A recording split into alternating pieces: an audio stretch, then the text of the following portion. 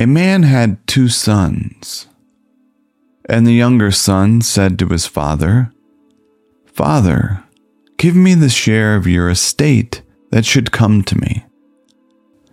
So the father divided the property between them. After a few days, the younger son collected all his belongings and set off to a distant country where he squandered his inheritance in a life of dissipation. When he had freely spent everything, a severe famine struck that country, and he found himself in dire need. So he hired himself out to one of the local citizens who sent him to his farm to tend the swine.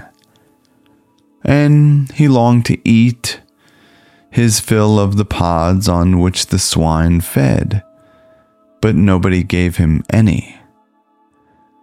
Coming to his senses, he thought, "How many of my father's hired workers have more than enough food to eat? But here I am, dying from hunger. I shall set up and go to my father, and I shall say to him, 'Father, I have sinned against heaven and against you. I no longer deserve to be called your son. Treat me as you would treat one of your hired workers.' So he got up and went back to his father. While he was still a long way off, his father caught sight of him and was filled with compassion. He ran to his son, embraced him, and kissed him. He said to him, 'Father, I have sinned against heaven and against you. I no longer deserve to be called your son.'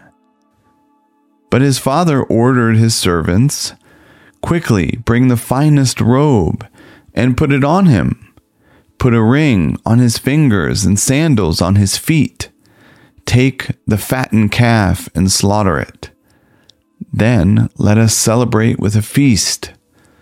But this son of mine was dead and has come to life again. He was lost and has been found.' Then the celebration began. Now his elder son was in the field, and when he came and approached the house, he heard music and dancing. He called one of the slaves and asked what was going on. He replied, 'Your brother has come, and your father has killed the fattened calf, because he has gotten him back safe and sound.' Then he became angry and refused to go in. His father came out and began to plead with him. But he answered his father, 'Listen, for all these years I have been working like a slave for you. I have never disobeyed your command. Yet you have never given me even a young goat so I might celebrate with my friends. But when this son of yours came back, who has devoured your property with prostitutes, you killed the fattened calf for him.' Then the father said to him, 'Son, you are always with me, and all that is mine is yours. But we had to celebrate and rejoice, because this brother of yours was dead and has come to life. He was lost and has been found.'"